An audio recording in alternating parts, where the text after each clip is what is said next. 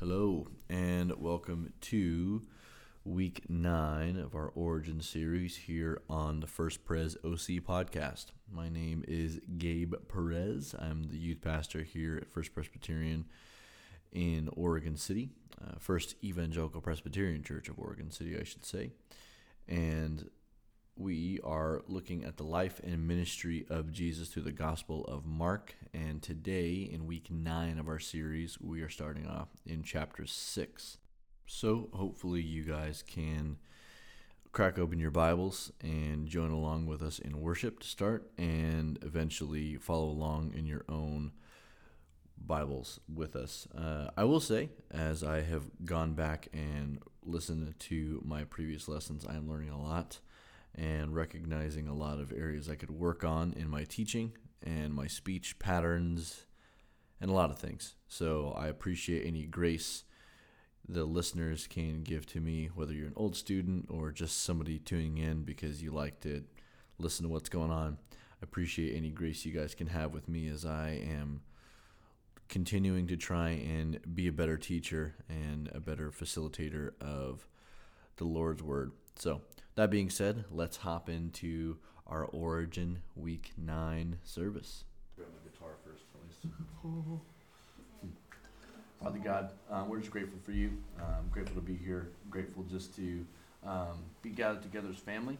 And Lord, I just pray that as we enter into this time of worship, that we would just empty our hearts and our minds of things that are distracting us and pulling us away. And Lord, that we would just be able to focus on what you have for us tonight. I pray that we wouldn't distract others or put anything before you, Lord, but we would just be receptive to what you have for us tonight. So just be pleased with our worship, and we just love you. So in your name we pray, Jesus. Amen.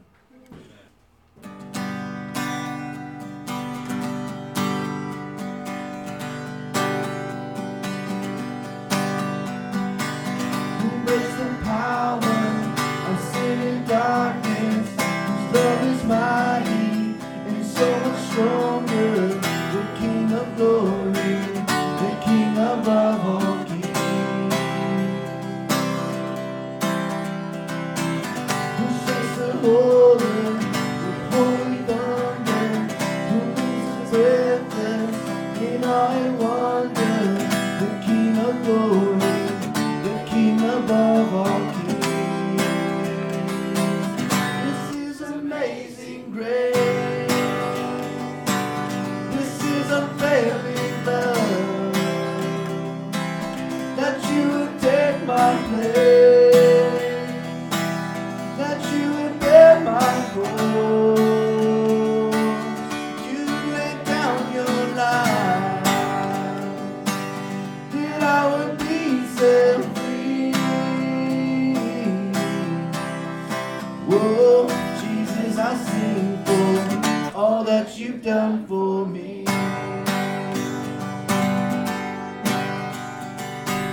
Who brings the chaos back into order, who leaves us perfect, a son and daughter, the King of glory, the King of glory, who rules the nations with truth and justice, shines like the sun in all of its brilliance, the King of glory, the King above all kings. This is amazing grace. This is unfailing love, that you would take my place, that you would bear my cross. You laid down your life, that I would be set free. Oh, Jesus, I sing for all that you've done for me. Worthy is the Lamb who was slain. Worthy is the King who conquered the grave. Worthy is the Lamb who was slain. Worthy is the King who conquered the grave. Worthy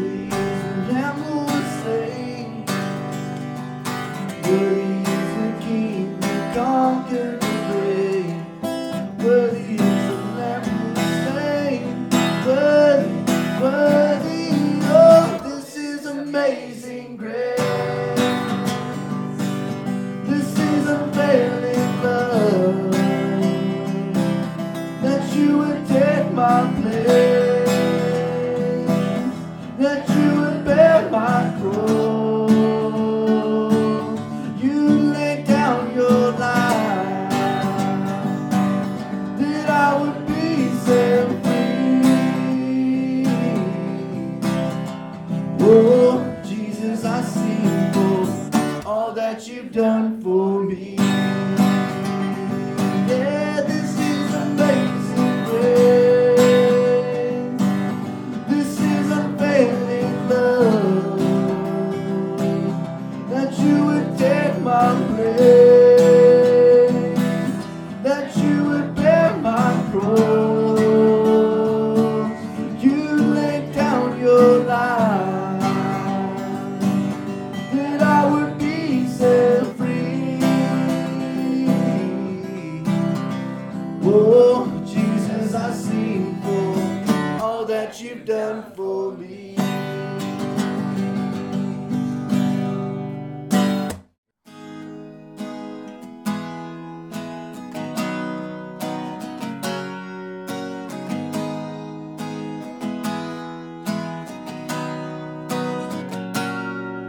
Your love never fails, it never gives up, it never runs out on me. Your love never fails, it never gives up, it never runs out on me. Your love never fails, it never gives up, it never runs out on me. Your love.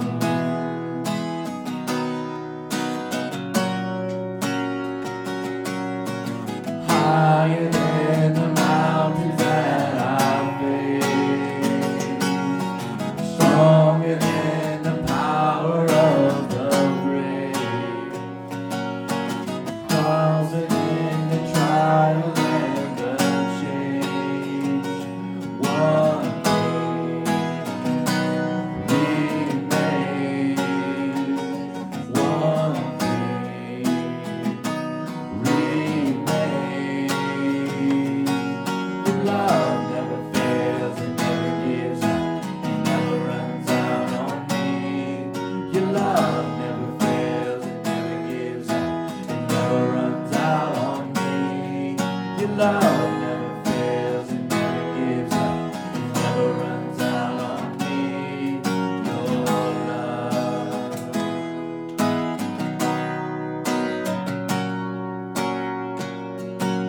And on and on and on and on it goes. It overwhelms and satisfies my soul.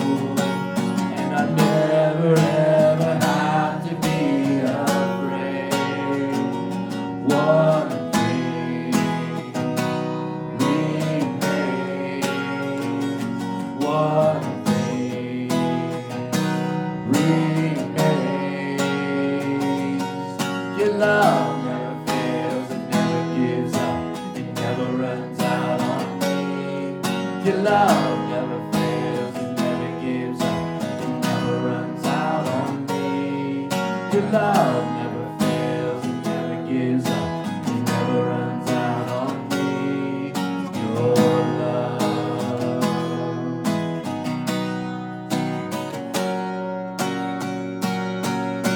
In death, in life, I'm confident I'm covered by the power of your great love.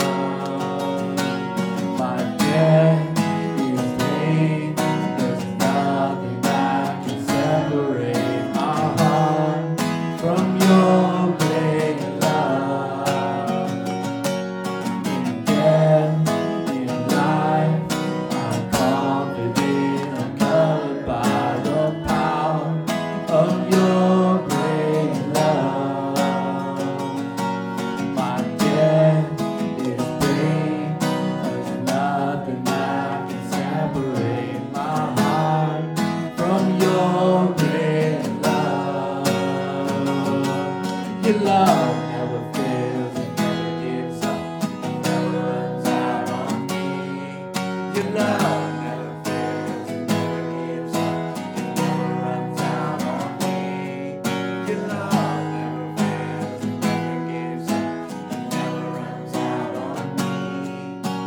love. Your love never fails and never gives up. It never runs out on me. Your love never fails and never gives up. It never runs out on me. Your love never fails and never gives up. It never runs out on me. Your love.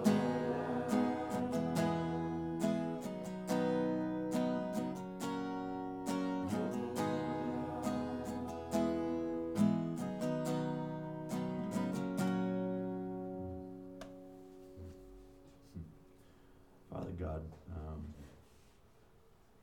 we're just so grateful to sing out your praise and your worship, to sing of your love, sing of your amazing grace, to sing of your faithfulness to us, Lord. And we just pray that you would be pleased with our worship, Lord, that it would be sweet to your ears, Lord, that you would hear the cry of your children here tonight, gathered together in your name. Lord, that you would be pleased with what we have, that pleased with the broken, flawed worship that we bring you, because it's all for you and it's the best that we can give. And we'll lay it all down at your feet, and we just ask that you would meet us in this place. Speak clearly to each and every one of our hearts. Holy Spirit, that you would make your presence felt and known, and that we would hear clearly the words of wisdom you have for us. It's in your mighty name, Jesus, we pray. Amen. So obviously we are in our Origin series talking about the life and ministry of Jesus, and we've been walking through the Gospel of Mark, right? And last week we actually wrapped up chapter 5. Now, this week we are rolling into Mark 6. So if you have your Bibles, or if you have Bibles in your phone or whatever, or if you're taking notes, we are starting off Mark chapter 6, verse 1 is where we're starting. But if you do not have a Bible in your hand or on your phone, just follow along on the screens. So we're going to jump into chapter 6. Jesus left there. So previously, if you guys remember, so Jesus has healed this girl, right? And he says, hey, give her some food, take care of her, tell nobody about what I just did, right? So this is right after that. Jesus left there and went to his hometown, accompanied by his disciples. When the Sabbath came, he began to teach in the synagogue, and many who heard him were amazed. Where did this man get these things? They asked. What's this wisdom that has been given him? What are these remarkable miracles he is performing? Isn't this the carpenter? Isn't this Mary's son and the brother of James, Joseph, Judas, and Simon? Aren't his sisters here with us? And they took offense at him. Jesus said to them, a prophet is not without honor, except in his own town, among his relatives, and in his own home.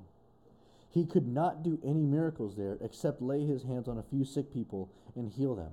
He was amazed at their lack of faith. Then Jesus went around teaching from village to village.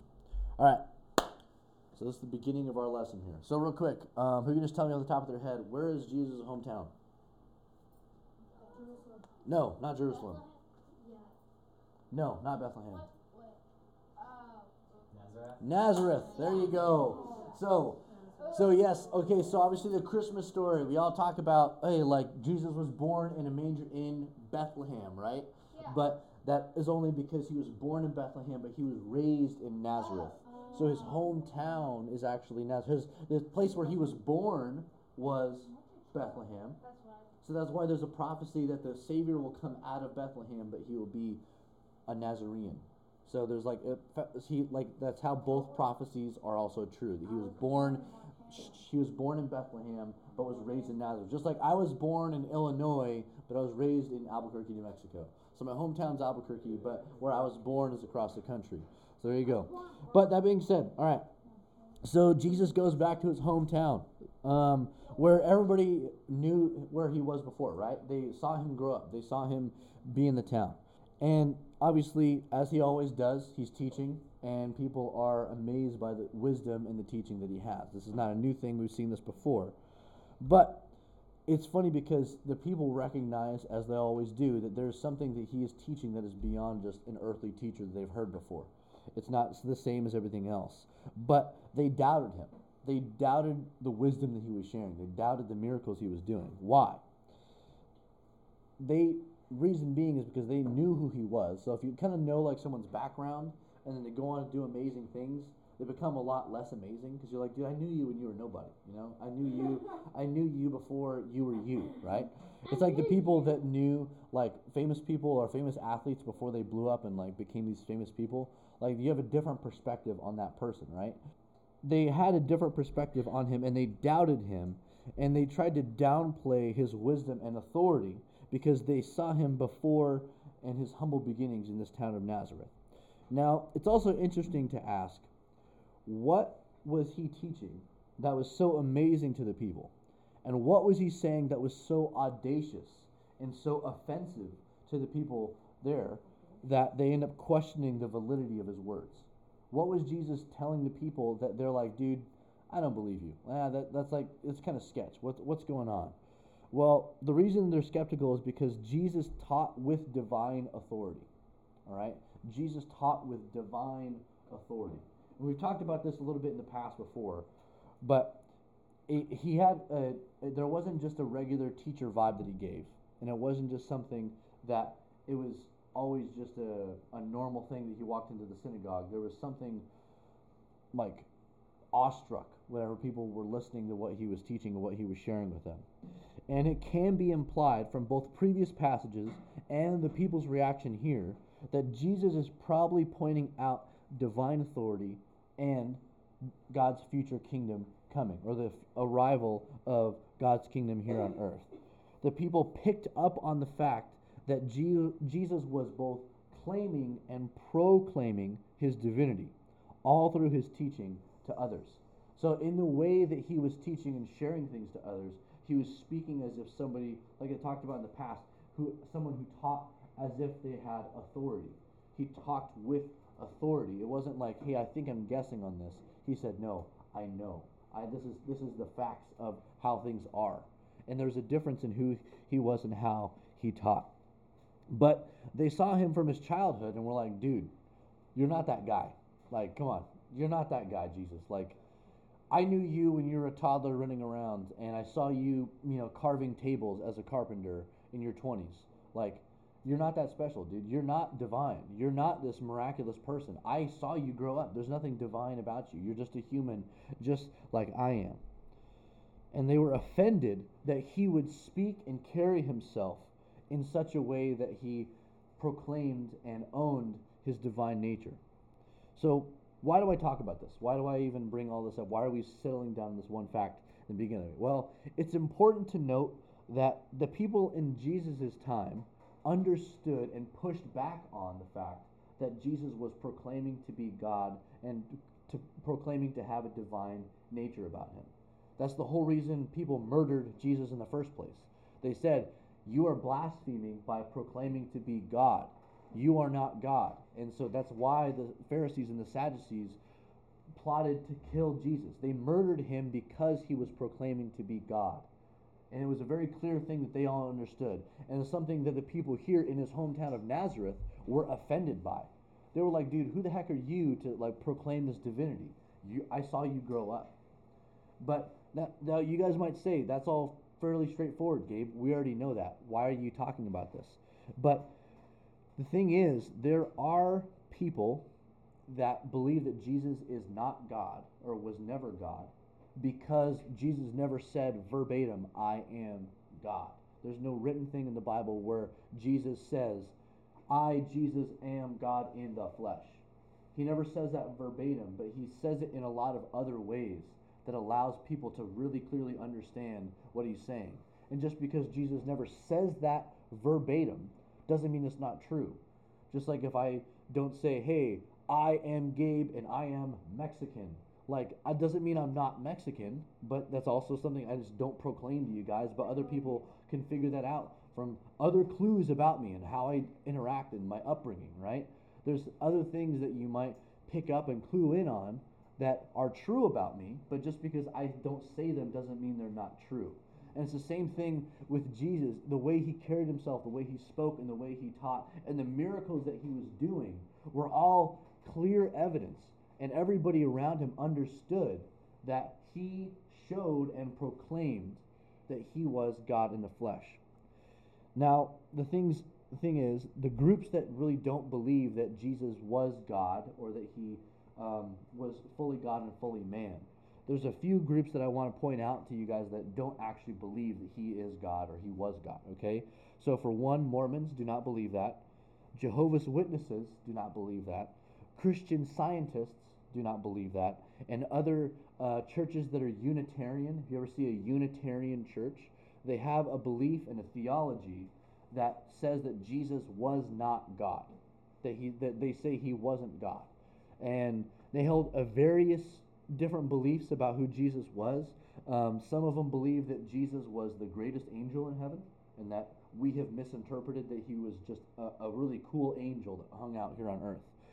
Others said that Jesus was merely God's servant who served God really well and became holy.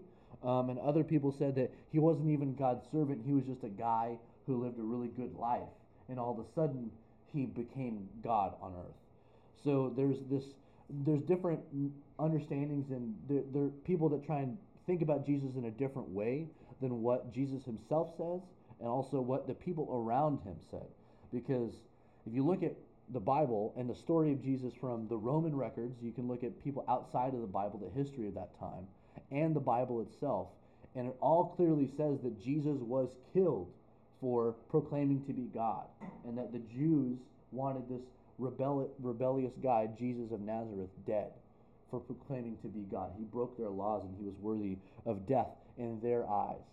And so not only was Jesus clear with what he was saying, the people around him clearly understood what he was also saying. And that's exactly why Jesus was killed and murdered, because everyone understood that he was proclaiming his divine nature. He didn't say he wasn't God, and he spoke as someone who had that divine authority. So, the thing is, it's kind of interesting because, if you think that,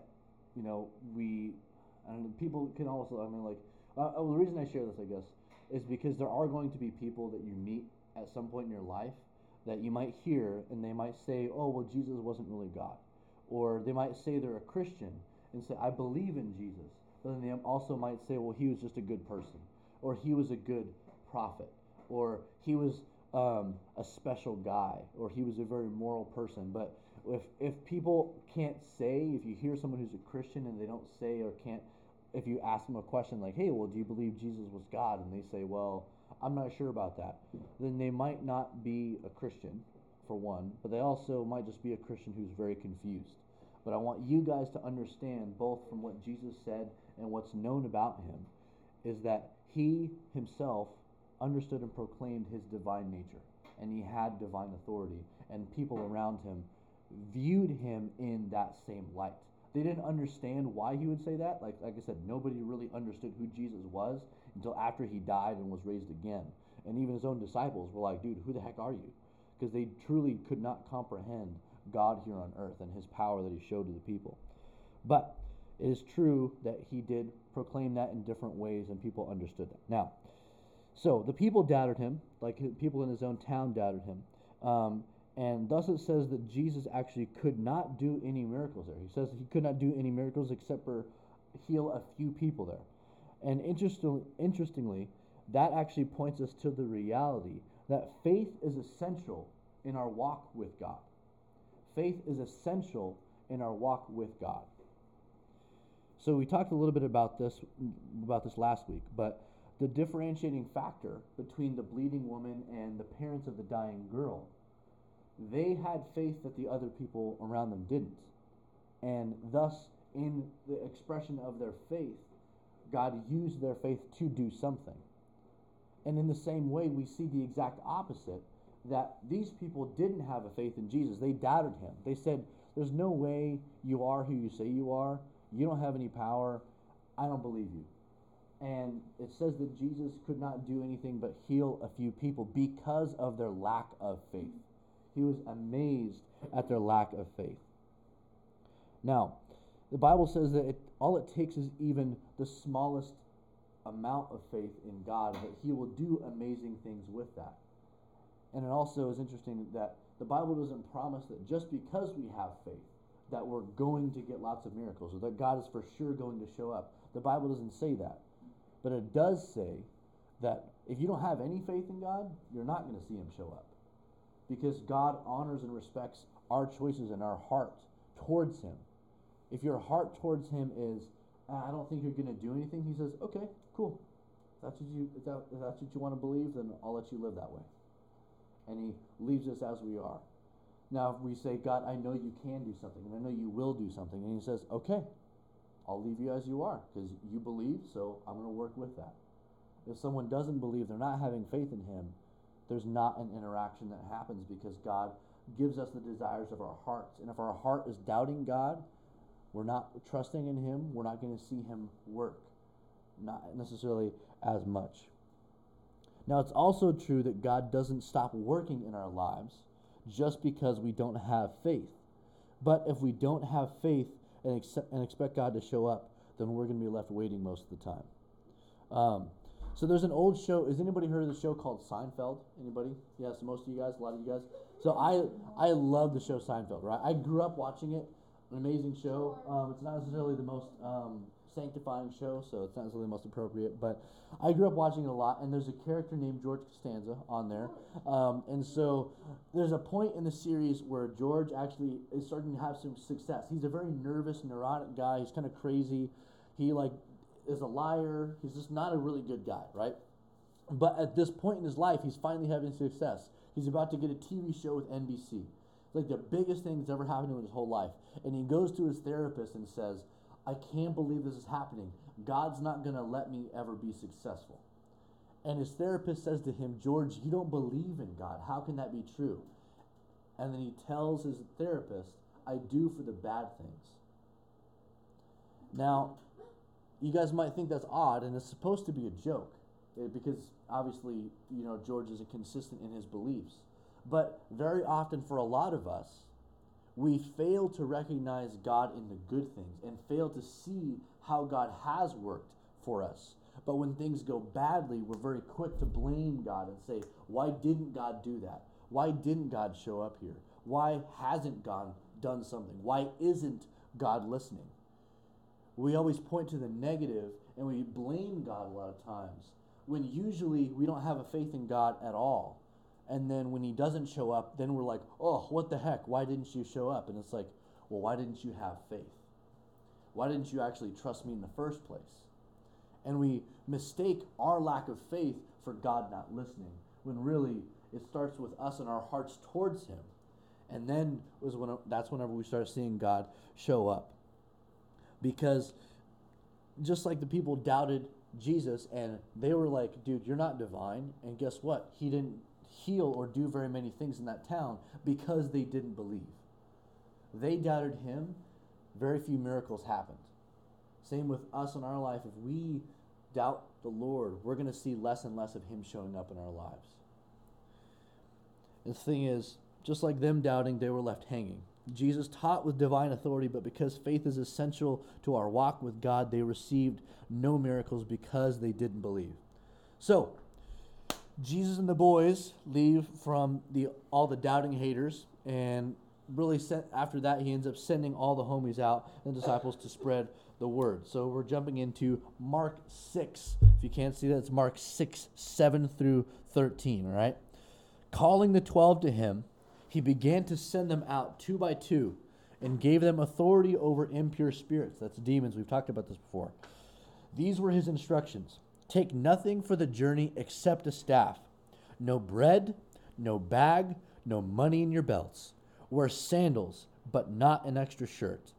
Whenever you enter a house, stay there until you leave that town. And if any place will not welcome you or listen to you, leave that place and shake the dust off your feet as a testimony against them. They went out and preached that people should repent. They drove out many demons and anointed many sick people with oil and healed them. All right. So Jesus sends out these dudes, all right, 2 by 2. Go teach, share, spread the word, spread the gospel. And he also gave them the authority over demons and the authority to heal. Because prior to that, they couldn't do these things. But Jesus said, I have the authority, and I'm granting that to you as well to be able to do this. Now, it's interesting because in all of this, we might kind of brush over it very briefly. But Jesus also says, don't bring anything. He says, bring a staff. That's it. No food. So he says, no bread, no extra sandals, no extra clothes. He's like, don't even bring an extra shirt. And he says, don't bring any money. So they can't buy anything. They couldn't eat anything. They couldn't give anything away. All they had was the staff, like usually like a walking stick, essentially what they had, and the person next to him. But why is that? Why would he tell them not to bring anything and not to have anything except the person next to him? Well, I believe in one way that Jesus is showing how, as Christians, we need each other. As Christians, we need each other. Because oftentimes we like to think that, our faith is mine, right? It's my faith, my relationship with God. And my faith is mine. And to be honest with you guys, it should be yours. It shouldn't be somebody else's faith. I can't have a faith for you. I can't believe in God for you, just like you can't believe in God for me. It is an individual choice. That's between you and the Lord. Your parents can't do that for you, grandparents, and you can't do that for your siblings or anybody else. But the thing is, that doesn't mean that other people can't help you in your faith, right? Just because I can't believe for you doesn't mean I can't help you believe more, right? Doesn't mean I can't help you in your faith. I can help you, and you guys can help each other in your guys' faith. And that's a big part of why we need each other. As Christians, while our faith is our own, the more we support each other in our faith, the better our faith actually grows. Jesus sent these guys out with no money, no food, no clothes, just the person next to him. And the thing is, they had nothing to rely on. They had nothing but each other and the Holy Spirit to guide them as they went. They didn't have any food to comfort them. They didn't have any money that's like, oh, let's just get out of here and like spend our money and sit by the beach. No, there's nothing. All they had was the call that God put in their life and the person next to them. And it grows those people not only to be bold with each other, because whenever one person goes with you and helps you to do something, you feel a little bit more encouraged, right? Like, how many of you guys would want to build a bridge by yourself? Probably not. I don't know. But if you knew that someone else was like, hey, I'm going to do this entire thing with you. I'm going to be walking with you throughout this entire process. It might still suck, but it's also going to be better than it was doing it by yourself, right? So having other believers and having somebody support you in the same journey of faith is huge, right? Because God designed us to have relationships with each other and with other people. Not necessarily romantic relationships, but relationships with others that believe what you believe. God designed us for relationships with other people that we can help each other. Because people support each other as we grow in our faith. So while faith is an individual choice, if we try and go and live out our faith alone, if we go out by ourselves alone into the world all the time, we will become isolated. We'll become thinned out. We're going to be worn out. And we're going to become vulnerable, not only to sin in our own life, but just to the world around us. We're going to have a lack of faith. And that's why the church is so important. That's why youth group and gathering together as a body of believers is so important, because it refreshes us in our faith. So that leads us to the last bit of today's lesson, which is about John the Baptist's death. All right? So before we get into all that, just wait. So I'm going to give you guys a little bit of background. So there's a long passage that's after this. We're not going to read through all of it, all right? Because it is a long thing. It's a little bit complicated. I'm just going to kind of summarize it for you, all right? So the background is John the Baptist was Jesus' cousin, all right? Everybody say cousin. There you go. And he was a prophet that proclaimed the coming Messiah, right? So he was a cousin of Jesus. And he was a little bit older. And he was like, hey, the Messiah is coming. Be ready. And guess what? Then Jesus was like, hey, here I am. And that's when he baptized him and Jesus started his ministry to the world. You guys remember that? Yep. Okay, so that's who John, he was the guy at the very beginning of Mark who baptized Jesus. So that's who John the Baptist is, right? So in a lot of the Gospels, you see him, he's there, and then he's just gone into the ether. Like, we don't really think about him, we're going to talk about him, because his role was just to start off to pave the way for the Messiah. And then it's all about Jesus. But John the Baptist was a prophet that was well known in the area, right? So, long story short, John the Baptist called out the local King Herod, right? So he actually ended up tricking Herod into, well, Herod's wife ended up tricking Herod into killing John the Baptist, all right? It was a long story, but essentially Herod ended up killing John the Baptist because his wife wanted him dead. It's a long story of how that actually happened, but they cut off his head, and it was a really big deal because John was known as a holy man. He was known as a prophet of God, and Herod didn't want to kill him, but because he either would have been a liar if he didn't, or he would have had to fulfill his promise to his wife, which is basically this whole long thing. But that being said, so he ends up killing John the Baptist, all right? So why does this matter? Okay, so remember that people don't really understand who Jesus is, right? They don't have a full understanding of who he is right now. They've heard about Jesus, but they're like, who the heck is he? Like, and when people describe him, they describe him in a very specific way, all right? But whenever the miracles of the disciples, they were going out and doing miracles, it caught the attention of Herod, all right? And that's where we're going to jump in here in Mark 16, or Mark 4, verse 6:14, sorry. So King Herod heard about this, the disciples doing stuff, for Jesus' name had become well known. Some were saying, John the Baptist has been raised from the dead, and that is why miraculous powers are at work in him. Others said he is Elijah, and still others claimed he is a prophet, like one of the prophets of long ago. But when Herod heard this, he said, John, whom I beheaded, has been raised from the dead. All right? So Herod's freaked out. And again, context about this is like the people are describing, they've heard about Jesus and they hear about him and his disciples doing something, but they're not sure how he's doing these things. They don't understand that he's God yet. But they know that John the Baptist was a powerful prophet in his time. And after killing him, they associate Jesus' power with John the Baptist, or a prophet from long ago. Now, when you look at the description they give Herod, this is also matches a description given about who the disciples say the people Jesus. The disciples tell Jesus what the people say about Jesus. All right, so he asked them, "What do the people say about me?" And this is in Matthew 16:13 through 14. It says, "When Jesus came to the region of Caesarea Philippi, he asked the disciples, 'Who do the people say the Son of Man is?'" That's Jesus. They replied, "Some say John the Baptist, others say Elijah, and still others Jeremiah, or one of the prophets." So again, the people didn't understand who he was. Herod heard about these miracles that were happening, and they didn't really know how or why Jesus and his disciples were able to do what he was doing. But there was a recognition of something beyond them that was miraculous. But they knew something special was going on, and it's a reminder that when God moves, he makes waves. When God moves, he makes waves. All right?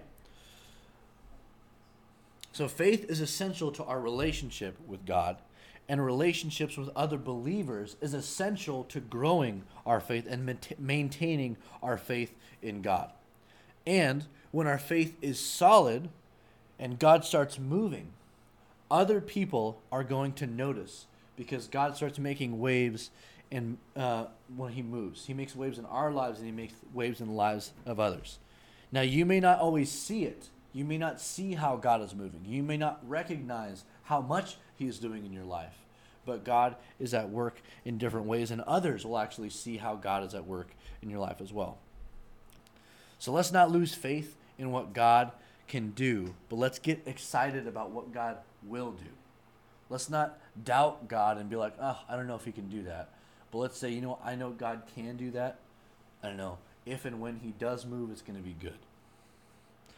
And let's not neglect coming to church or coming to youth group, but let's make an effort to gather together as God's family so we can help build each other up in our faith as family. And maybe, even if we don't see it, God will work and move in our lives in big and small ways.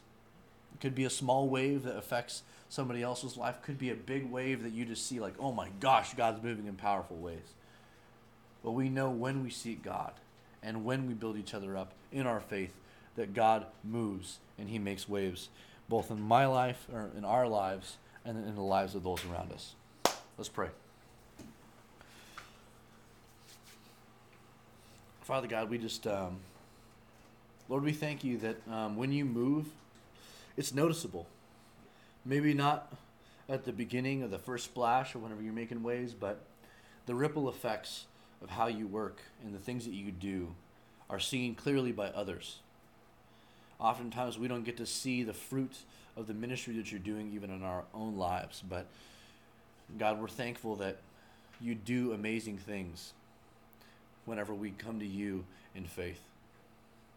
Lord, when we trust you to do a work, when we trust you to just do the impossible in our lives, you show up. Maybe not as we thought you would or we thought you should. But God, you work together all things for the good whenever we love you and when we put our faith in you. So Lord, if any of us are struggling to trust you, if any of us are struggling to rely on you, if any of us are struggling in hard times to believe that you're doing something for our good, for our benefit, Lord, just help us to break down our unbelief. Help us to surrender in humility to what you have for us, trusting that you are going to do good things and make waves in our lives in some way, somehow. We thank you that you never leave us as we are. I mean, you never stop seeking after us. Even if we don't have faith in you now or trust you that much right now, Lord, we know that you're going to keep seeking after us until we do. Thank you for your faithfulness. And I pray we can grow in faithfulness to you as well. In your mind, and we pray, Jesus. Amen. And there you have it, guys. That is week 9 of our Origin series. Now, I realize it's been some time since I posted our last podcast, and I realize that the publishing date of this is much longer after the recording date of the lessons, but I'm working on trying to get everything settled in. I just got a new mic, so I can start editing and publishing more podcasts and previous lessons, so hopefully you guys can get caught up or just refresher course. And even if you weren't there or you didn't even go to the youth group, if someone's listened to this and you can get something out of it and be encouraged in your faith or be encouraged by just the message of the gospel of Jesus, I hope anybody and everybody can be encouraged by that. So hope you all can get something out of it and have a lovely, lovely day.